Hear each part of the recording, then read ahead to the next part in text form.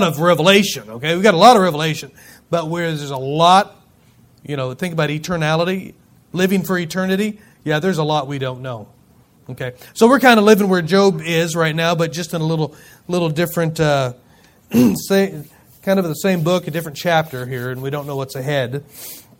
So Job has limited revelation, and as you see through the Bible, man responds to God, and God gives revelation. Man fails with that revelation, and God corrects, and then He gives new revelation, and then man fails that revelation. You can see this all throughout the Word of God. And now, lest you think I am a hyper-dispensationalist, I'm not, if anybody knows what that is. Especially in the realm of salvation, there is no different dispensation for salvation. It has been the same thing from the beginning of time to today. It has been obedience, and belief and obedience in the voice of God. It's not changed. And I know some people believe there's different people got saved differently in the Old Testament than the New Testament, and will get saved differently during the tribulation period and the millennial reign of Christ. Not true. That's not true. It has always been the same thing. It's been faith, belief, obedience, and so we can see that. But Job is living with limited revelation. So, we were reminded last week that no matter how bad life gets, because we looked at this thing that Job put out here on the tree living again, and he said, man isn't going to live again. And we said, well, yes, he is. Why? Because now we have more revelation than Job did. And we understand man is going to live again. And we are going to live again. And we were reminded of that last week. And so the next time, though, everything's going to be just right. When we close our eyes in this life and this carcass gets put in the ground and our soul is released from this body and it's in an eternal state, the next time around, you know what? We're getting a perfect body. Yeah. You know what the perfect body is going to be? Everybody in this room is probably going to be 4'17", just like me. Yeah. Perfect body. Yeah. But yeah, okay. Some of you don't agree with this.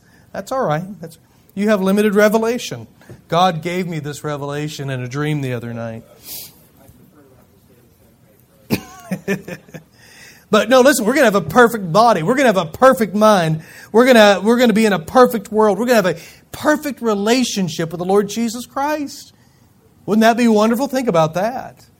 Yeah, no more death, no more pain, no more goodbyes, no more rejection. When we finally see Him, we shall be like Him. We shall be like Him for we will see Him. The Bible says, as He is. But Job doesn't understand this. Yet. We're going to get a few chapters down the road, and I'm telling you what, it's pretty exciting, but he obviously has some revelation about what's coming after, and I don't want to get ahead of myself because it's a great chapter, but Job does mention this. But at this point, he's in great distress, and he says, I'm going to die. Watch this. Remember this from last week? Don't miss this. It's like he's looking at life saying, I've wasted all of these years. I'm wasting this time, and I'll never live again. I can't do this over. It's like a massive waste. And it's depressing. And we can get depressed if you think about these things in your life. What a waste. I don't get to do this over again. Well, thank the Lord. Thank the Lord for that, huh? Absolutely. So tonight, though, I want to look in chapter 15 and 16 tonight. And this is actually the beginning of round 2. Now, I don't know if anybody has ever watched boxing, and I know boxing is boring now because now you have MMA. It's a lot more blood and guts, and of course we've gotten desensitized to boxing, and now it's watching somebody kick somebody else's face in, and it is quite entertaining a little bit, okay? But when you get with boxing, okay, you get into boxing, what do you have? You have rounds. You can have some 10 rounds, 12 rounds. I think Muhammad Ali went something like 12 rounds with a broken jaw. George Foreman broke his jaw in the first round, and he went 12 rounds with a broken jaw. Wow. I don't know if I could handle the broken jaw in the first place, but anyway. Yeah. So this is round 2. And this match between Job and his three friends, it is more like MMA. These guys are brutal. They're just brutal to Job. And so 15 opens up again with Eliphaz. Again, remember back in chapter 4, it was when Eliphaz first spoke up. Remember, they came to comfort Job, and they sat with him for a week and said nothing. And I'll tell you, that was the smartest, most helpful thing they had done. Their entire life could have been better off if they just went home after that week. But they didn't. Eliphaz piped up in chapter 4. And he came out swinging pretty hard in this first round. Go back to chapter 4, would you? Look at this real quickly. Look what he says. I want to remind you what Eliphaz is like. Chapter 4 and verse 1, Eliphaz the Temanite answered and said, "If we essay to commune with thee, wilt thou be grieved? Do you mind if we talk to you, Job? Will this upset you if we talk to you? But who can withhold himself from speaking?" Now realize, Job has just spoken for about a chapter here, and they're wanting to reply to Job. He's in grief. He's in mourning. He's just devastated by what's going on in his life. And Eliphaz starts out almost rhetorically, "Would it be okay if we speak to you? Because, well, I'm going to speak to you, whether you like it or not." Look at verse 3. "Behold, thou hast instructed many, and thou hast strengthened the weak hands. Thy words have upholden him that was falling, and thou hast strengthened the feeble knees." Job, you are mighty and invaluable in people's lives as a counselor and a helper. Look at verse 5. "But now it has come upon thee, and thou faintest. It toucheth thee, and thou art troubled." Wow. He's saying, well, yeah, you're real, it's easy to give help until it comes to you. Now you're the one who has fainted and you can't even handle it. Look at verse 6. "Is not this thy fear, thy confidence, thy hope, and the uprightness of thy ways? Remember, I pray thee, who ever perished, being innocent? Or where were the righteous cut off? Even as I have seen, they have plowed iniquity and sow wickedness, reap the same. By the blast of God they perish, and by the breath of his nostrils are they consumed. The roaring of the lion, the voice of the fierce lion, and the teeth of the young lions are broken. The old lion perisheth for lack of prey, and the stout lion's whelps are scattered abroad." He's going to go on and on here. But what he's telling Job here is essentially bad things don't happen to good people. A plus B equals C. Here's what C. Job, you're bad. This is how Eliphaz came out in round 1. I mean, it was pretty brutal, wasn't it? And so here we come to chapter 15. It's round 2. He is going to speak once again. And look at this in verse 1. "Then answered Eliphaz the Temanite and said, Should a wise man utter vain knowledge? Is it becoming of a wise man to utter vain knowledge, and fill his belly with the east wind?" Now, I don't know if you realize this. If you get, Brother Bob, you've been there. Miss Barbara, you've been there. You get to Israel, and that east wind is coming off the desert. It's hot. It's a hot wind. And what Eliphaz is saying, look, it says, "Should a wise man utter vain knowledge and fill his belly with the east wind," with a lot of hot air. He's saying, Job, your mouth has been opened so much that east wind has just filled up your belly with a bunch of hot air. And now what's coming out is just nothingness. This guy's cruel, isn't he? Look at verse 3. "Should he reason with unprofitable talk, or with speeches wherewith he can do no good? Yea, thou castest off fear, and restrainest prayer before God. For thy mouth uttereth thine iniquity, and thou choosest the tongue of the crafty. Thine own mouth condemneth thee, and not I." Job, you're condemning yourself. I haven't condemned you at all. Look at this. "Yea, thine own lips testify against thee." So, after coming to visit Job to comfort him, the first words out of his mouth the first time were pretty much, "You're wrong. You're in sin. You're hiding something, because something that has happened to you does not happen to somebody who is godly and righteous."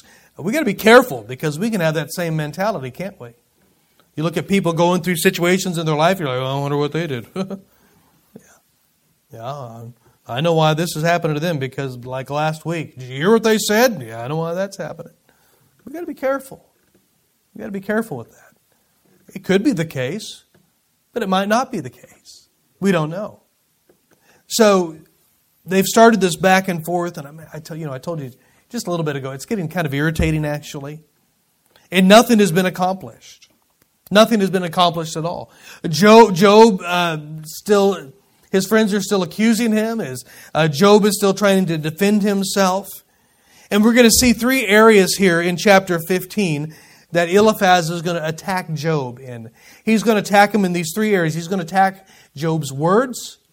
He's going to attack Job's age, or lack thereof. And he's going to attack Job's character again. Okay? So I just read verses 1 through 6. This is what Eliphaz was saying. Wise men don't utter vain, empty, pointless words. Wise men don't reason with pointless speeches. Right? Wise men don't use speeches that don't accomplish something. This was Eliphaz's attack. He says, your mouth is revealing your iniquity. Your tongue is deceptive and crafty. Your own mouth condemns you. Your lips testify against you. And so what is Eliphaz's verdict on Job? Again, well, you're not wise. You are not innocent by any means. And your own words indict you. Ouch. Yeah. So, this is his attack on his words. On what Job has said. Now, Job has said a lot. He's said a lot so far. And he's given these three guys a lot of fodder, if that's what they're going to focus on. But notice next he's going to focus on Job's lack of age. Look at verse 7. Art thou the first man that was born? Or wast thou made before the hills? Obviously not. Hast thou heard the secret of God? And dost thou restrain wisdom to thyself? What knowest thou that we know not? What understandest thou which is not in us? With us are both the gray-headed and the very aged men, much elder than thy father. Yeah. His age. Isn't that interesting? He's challenging Job on his lack of age. He's saying, how long have you been around, Job? You know, you're not so old that you know all of the secrets of God. You're not so old that you have wisdom that nobody else has, Job. You're not that old. And because that, well, what do you know that we don't know? Yeah. Notice here, he says, with us are both the gray-headed and the very aged men. He could be talking about the three friends, could be saying with us. Right? I don't think that's what he's saying at all. I think he's speaking in general. Because if he had said with us, if he meant the three friends, well, boy, then we have another insight to Job's age and the age of his friends. But I think it's a little more general here. I don't think it goes that direction. He says with us. On the planet today is the gray-headed, very aged man, much elder than your father. There are people that are older than you, Job. There are people that are older than your father, that are still alive today, that are older than us. So, obviously, you don't know everything, Job. Yeah. I don't know why I enjoy this discourse. It's kind of funny to me a little bit. Brilliant defense of Eliphaz, isn't it? That was sarcastic. Not really. Not really. It's kind of dumb, actually. Obviously, Job knew there was people older than himself, especially if his father is still alive, right? He wasn't trying to act like he knew more than anybody else because of his age. But Eliphaz is challenging Job's wisdom and knowledge by reminding him that older people are alive. There are still older people than him that are alive. But this is a really bad argument, actually. It's not biblical. Okay, let's give Eliphaz a little bit of leeway here. He has just as much of a lack of revelation as Job does. I'll give him a little room here. But wisdom doesn't necessarily come with age, does it? How many of you know people that are up in years that don't have wisdom? Boy, there was I don't want to even mention her name. There was a talk show self-help lady that used to be on the radio. I don't even know where she went anymore. And what was her name? Dr. Laura, remember that? And somebody called in. Man, she was brutal too. And somebody called in about their parents getting taken by some scam. And she says, well, because they're greedy. I was like, ouch. She goes, there's plenty of people your parents' age that don't get taken by scams. It's because they're greedy. But you know what?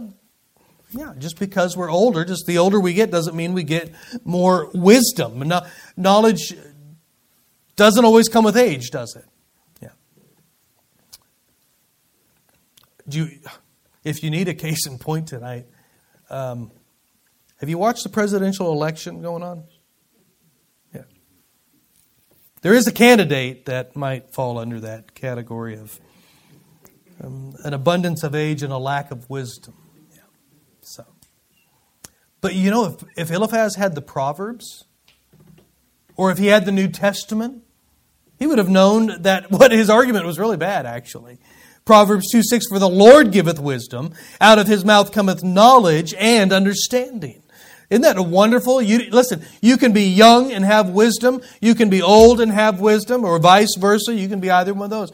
But we know that wisdom and knowledge and understanding comes from God. We've got to go to James chapter 1. If any man lack wisdom, let him ask of God, which giveth to all men liberally, and upbraideth not, which that word upbraideth, you know what that means, right? It means he'll never turn you away.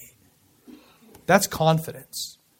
I tell you, every morning we should probably wake up and say, God, I need wisdom today. I'm asking you for your wisdom. And He will give it to you.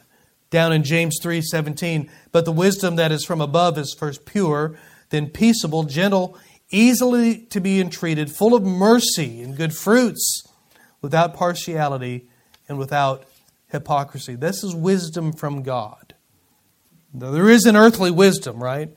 And it is possible as we get older to get some more earthly wisdom.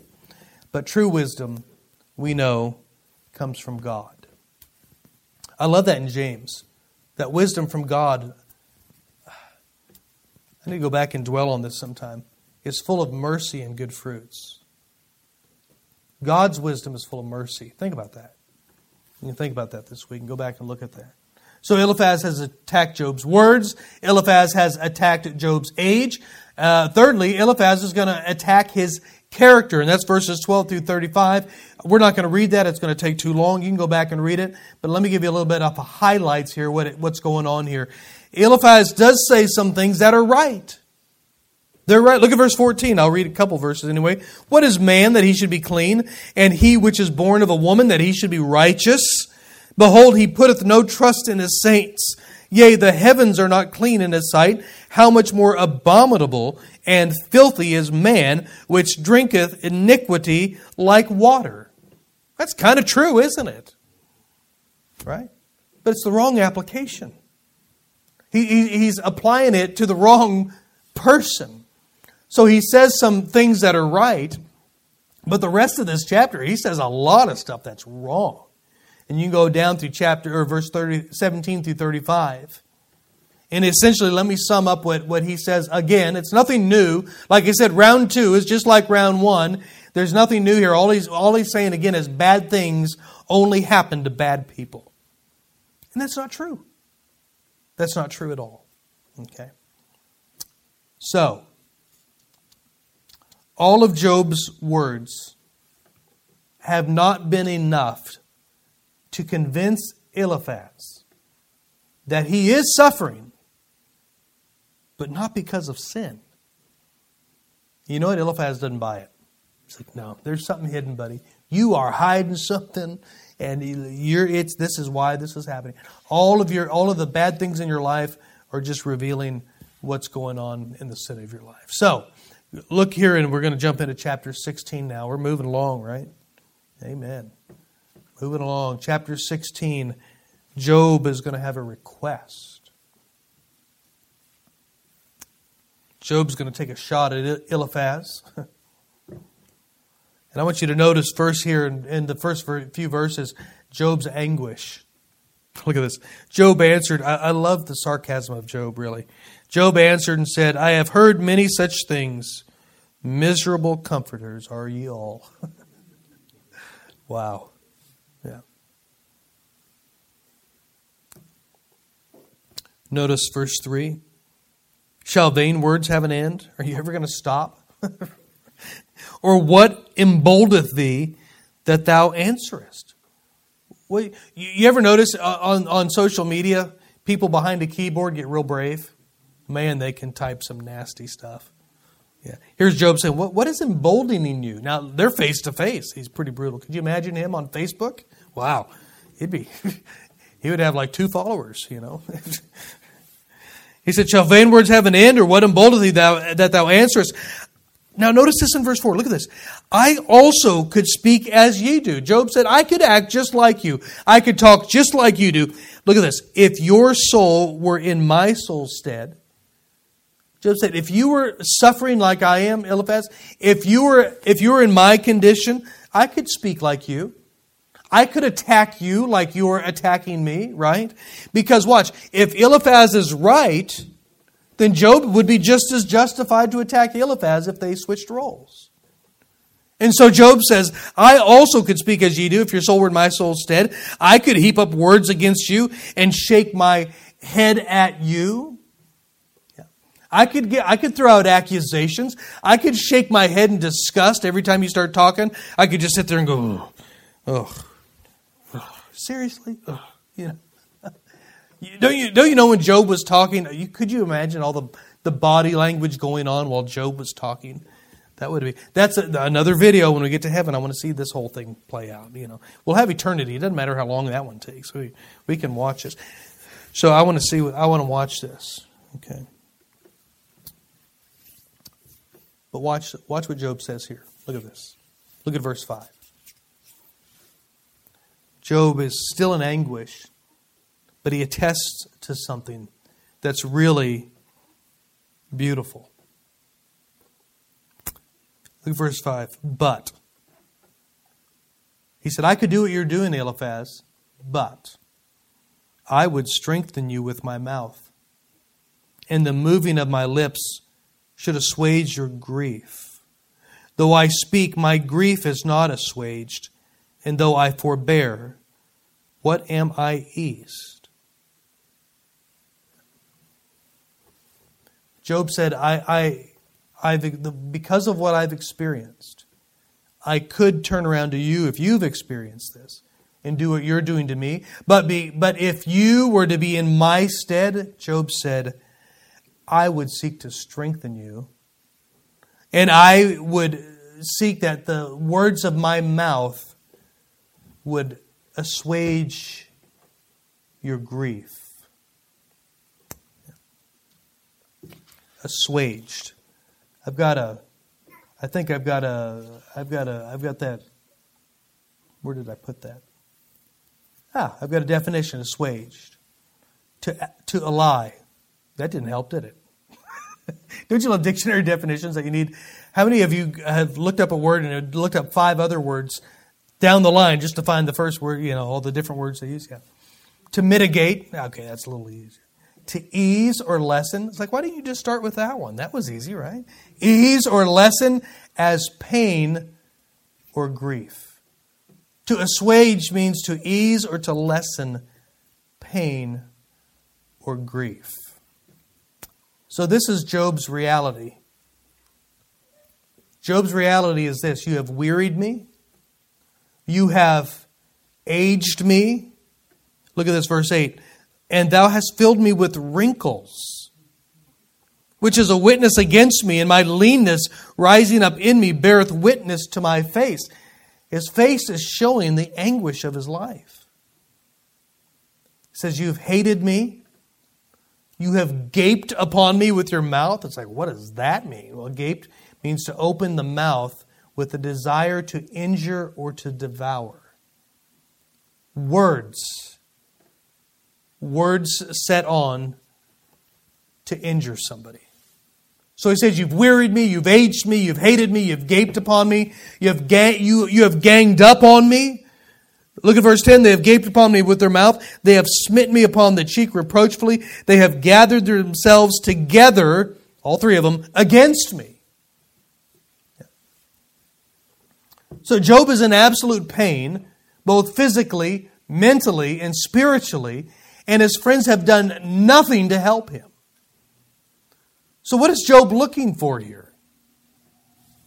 What is he asking for?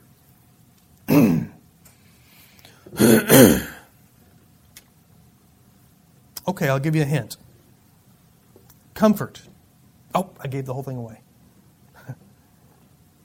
He's looking for comfort. He's wanting his grief assuaged. He's wanting his grief lessened and eased and taken away. Could their words do that? Yes, they could.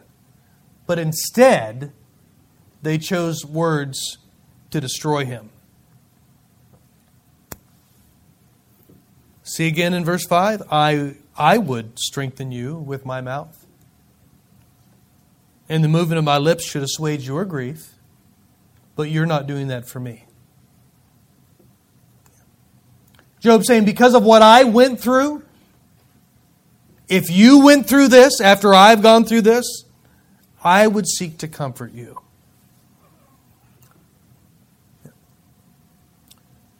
So when it comes to helping someone who has been through a traumatic experience, there are 3 responses that we can have. We can have empathy. We can have sympathy. And we could have, thirdly, we could have compassion. Now some may throw pity in there, and pity is pretty close with sympathy. But I'm just going to choose these 3. Empathy, sympathy, and compassion. Empathy is the ability to imagine yourself in the condition of another. It's like a vicarious participation in another's emotions. No, you haven't experienced it. You don't know what they're going through, but you have just the same taken on yourself their pain, their emotions, their trauma, their hurt, and you now hurt with them. That's empathy. Sympathy, the definition of sympathy is a general kinship with another's feelings, no matter what kind. So essentially here, Job would be having sympathy, partly, on Eliphaz. Why? Because they've experienced the same thing. You have a tragedy in your home and you run into somebody down the road that had the same tragedy, and they can have, maybe before you did, and you tell them about the story and they have great sympathy because they've been there, right? They may have said that. I've been there, man. I've been there, man. That hurts.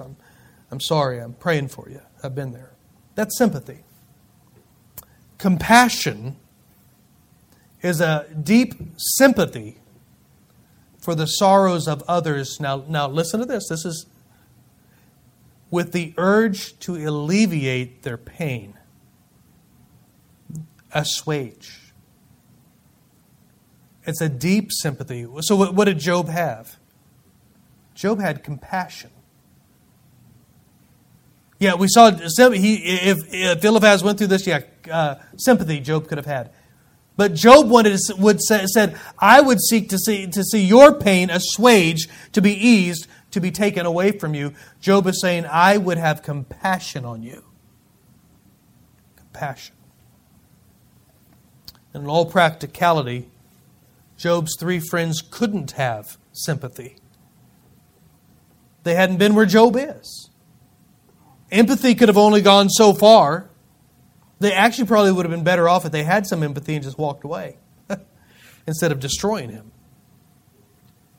See, what Job was looking for here tonight was compassion. The one thing this ordeal created in Job was the ability to have compassion on those who were hurting.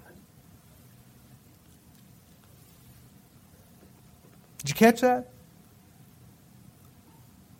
The one thing this ordeal in Job's life that we have revealed in chapter 16, the one thing that has been created in Job's life because of his ordeal, is his ability to have compassion. To have compassion on those who are hurting. Isn't that a pretty good reminder for us? Yeah. We live in a hurting world, don't we? You are members of a body here tonight. Those of you who are members here tonight, you are members of a body with fellow members who are hurting. Yeah. Do you know that God shows compassion? Listen to Psalm 85, verse 15. But thou, O Lord, art a God full of compassion and gracious, long-suffering, and plenteous in mercy and truth. That's our God. He's a God of compassion. Amen? Amen? Are we good? Do you like a compassionate God, or do you want Allah? I mean, that's a different route to go, right? No, God is compassionate. Jeremiah 12 and verse 15, you got to realize when Jeremiah said this, Judah had been taken into, Israel had been taken into Babylon. Israel was in Syria. Judah went to Babylon.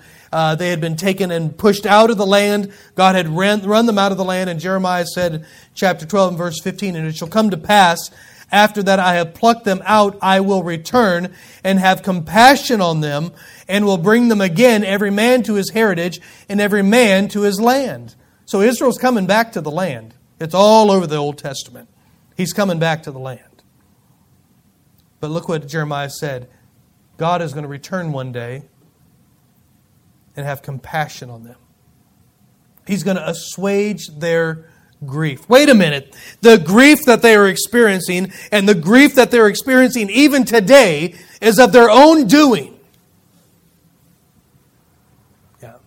We have no king but Caesar. His blood be upon us. God said, okay. You got it. You got it. But God says, I'm going to return someday, and I'm going to have compassion on them. Isn't that beautiful? Yeah. No. Are we saying we don't have anything in our life that we have done of our own free will against God? Of course we do. Hasn't God revealed His compassion upon you? Amen. Yeah. Matthew 9 and verse 6, but when He saw the multitudes, Jesus was moved with compassion. He was moved with compassion on them. Why? Because they had fainted, and they were scattered abroad as sheep having no shepherd. Jesus still having compassion on Israel. So God shows us compassion, and we see that we are called upon to have compassion as well. I mean, kind of obvious, right? If the God of heaven lives in us, if we're indwelt by the Spirit of God, if we are in Christ and He in us, and God is a God of compassion, shouldn't we be people of compassion? Yeah. Amen? We good? Okay. Let me read you a couple verses here. 1 Peter 3:8. Finally, be all of one mind, having compassion one of another, love as brethren, be pitiful. It's not like, you're pitiful, man. No. Show pity and be courteous. 1 John 3:17, but whoso hath this world's goods and seeth his brother have need, and shutteth up his bowels of compassion from him, how dwelleth the love of God in him? Wow. That's rough, huh? So you say, this is a brother of mine. They have a need in front of you, and there's a need that you can meet, and you go, nah. No. John rightly asks, well, how is it then that the love of God dwells in you? How is it the God of compassion dwells in you if you don't live in compassion? A deep sympathy. A deep sympathy with the desire to alleviate the pain. You know, as you look over the pain of your own life, the disappointments, the rejections,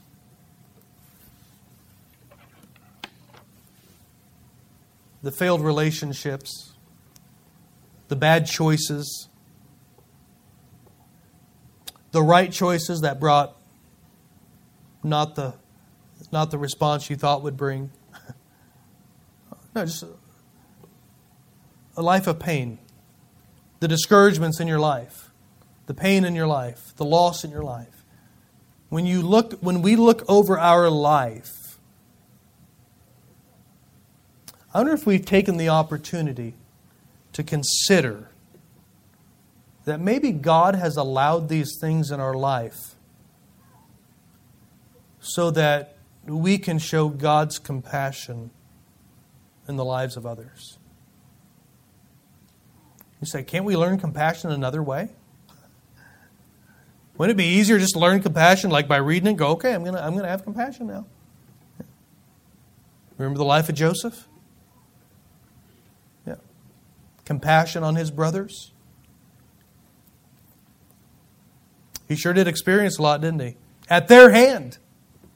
They did it to him. And when they came down, he wept. He had compassion on them. Beautiful picture of the Lord Jesus Christ, isn't it? Yeah. They're going to look on him one day whom they pierced.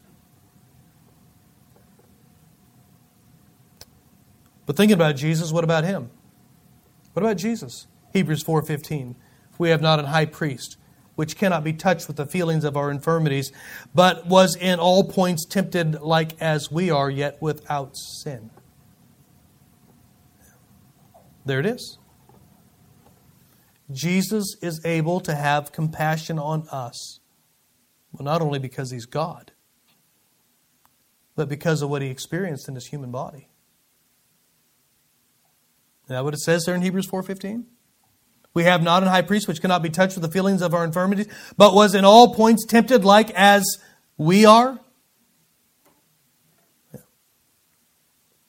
Compassion. Compassion. Let me ask us tonight, it's a good reminder for us, and we're done here tonight. I'm always amazed when I start down through a chapter. Sometimes I'm amazed where it ends up. I wasn't expecting it. But it's exactly what's here. Job was begging for compassion.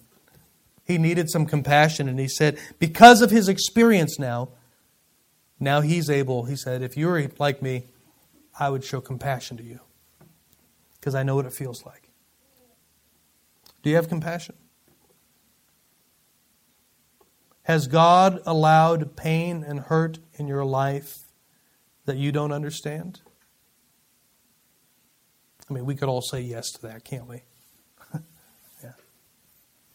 Listen, please. If God is going to be successful at making you like Jesus,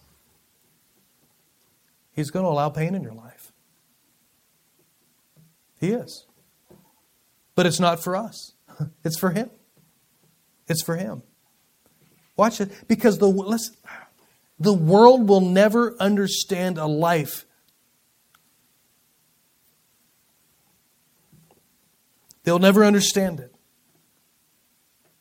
A life that has been broken, and instead of being bitter, it exudes compassion. Now, there's a lot of bitter Christians out, aren't there? They're not real fun to be around, are they? They certainly don't exude out of their life. Boy, that's Jesus. Yeah, not at all. The world will never, they will never understand that. How is it that with all that you've been through and all that you, why do you act like, how are you this way? Well, Job said now he's able to do it because of what he's experienced. Watch, if we have Christ in us, so can we. We can be a people of compassion. Does compassion mean to minimize sin? No, not at all. Does compassion mean to just look over sin in people's life? Nope, not a bit. It's not what it means at all. Not what it means at all. Because sometimes assuaging people's grief from sin is showing them how to get out of it. That's compassion, is it not?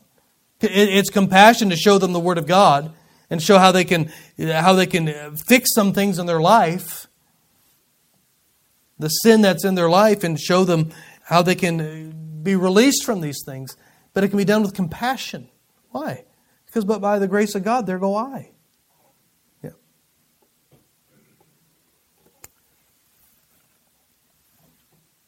I hope you caught this tonight.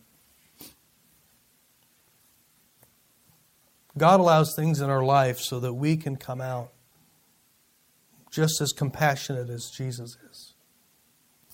And I think it would be good in Nixa, Missouri, that we are known in town, not a church that's bitter and angry, but a church full of compassion. Because then they'll see Christ. They'll see Christ. You know where Christ is not seen? In that raving maniac that's just, he's a lot of Bible knowledge. He has a lot of Bible knowledge, but they have no compassion whatsoever. It's one thing I was always impressed. Those of us and those of you who are much older than I, and even the ones I've been exposed to over the years, there were some Baptist preachers, independent Baptist preachers, and they just had no compassion. They were hard. I know it was a different day. I understand that. There's different days. But then there were some in that same era. They were just as hard, but boy, they had compassion. And you could see it all over them. Yeah, they weren't compromisers. Compassion doesn't mean compromise, okay? Right. So,